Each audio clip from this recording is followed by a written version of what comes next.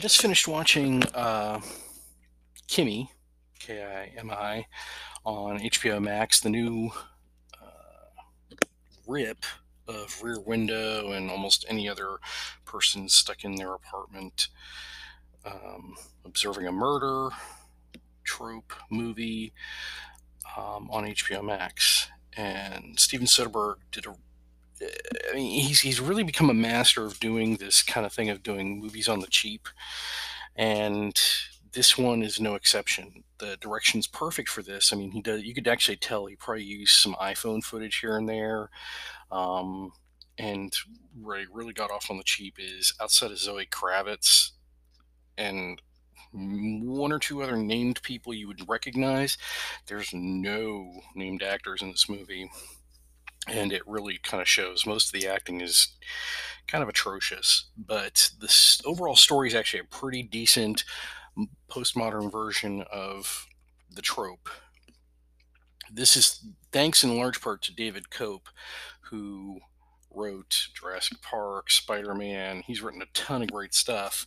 And the one that it reminded me the most of, because it really had the same kind of feel as a uh, playing with a trope, was Premium Rush, which he actually wrote and directed 10 years ago with Joseph Gordon Levitt.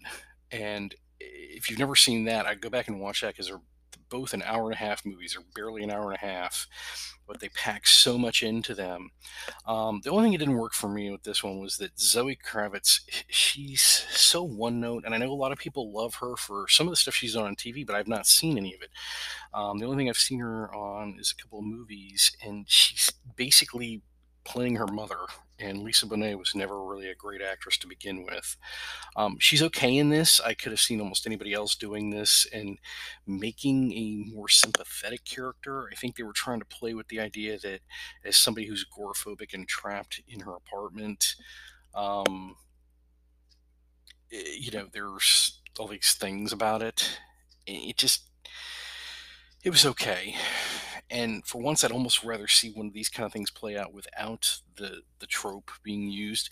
But it was okay. It did a pretty decent job. Just there's some kind of poor writing choices, and then ultimately just some acting choices that were just kind of funky. But overall, it's a really interesting idea, and especially if you are paranoid about what Google, Amazon, and every other listening device is paying attention to. What's gotten away with in this movie should probably raise your hairs a little bit. So for that alone, I'd recommend checking out Kimmy on HBO Max right now.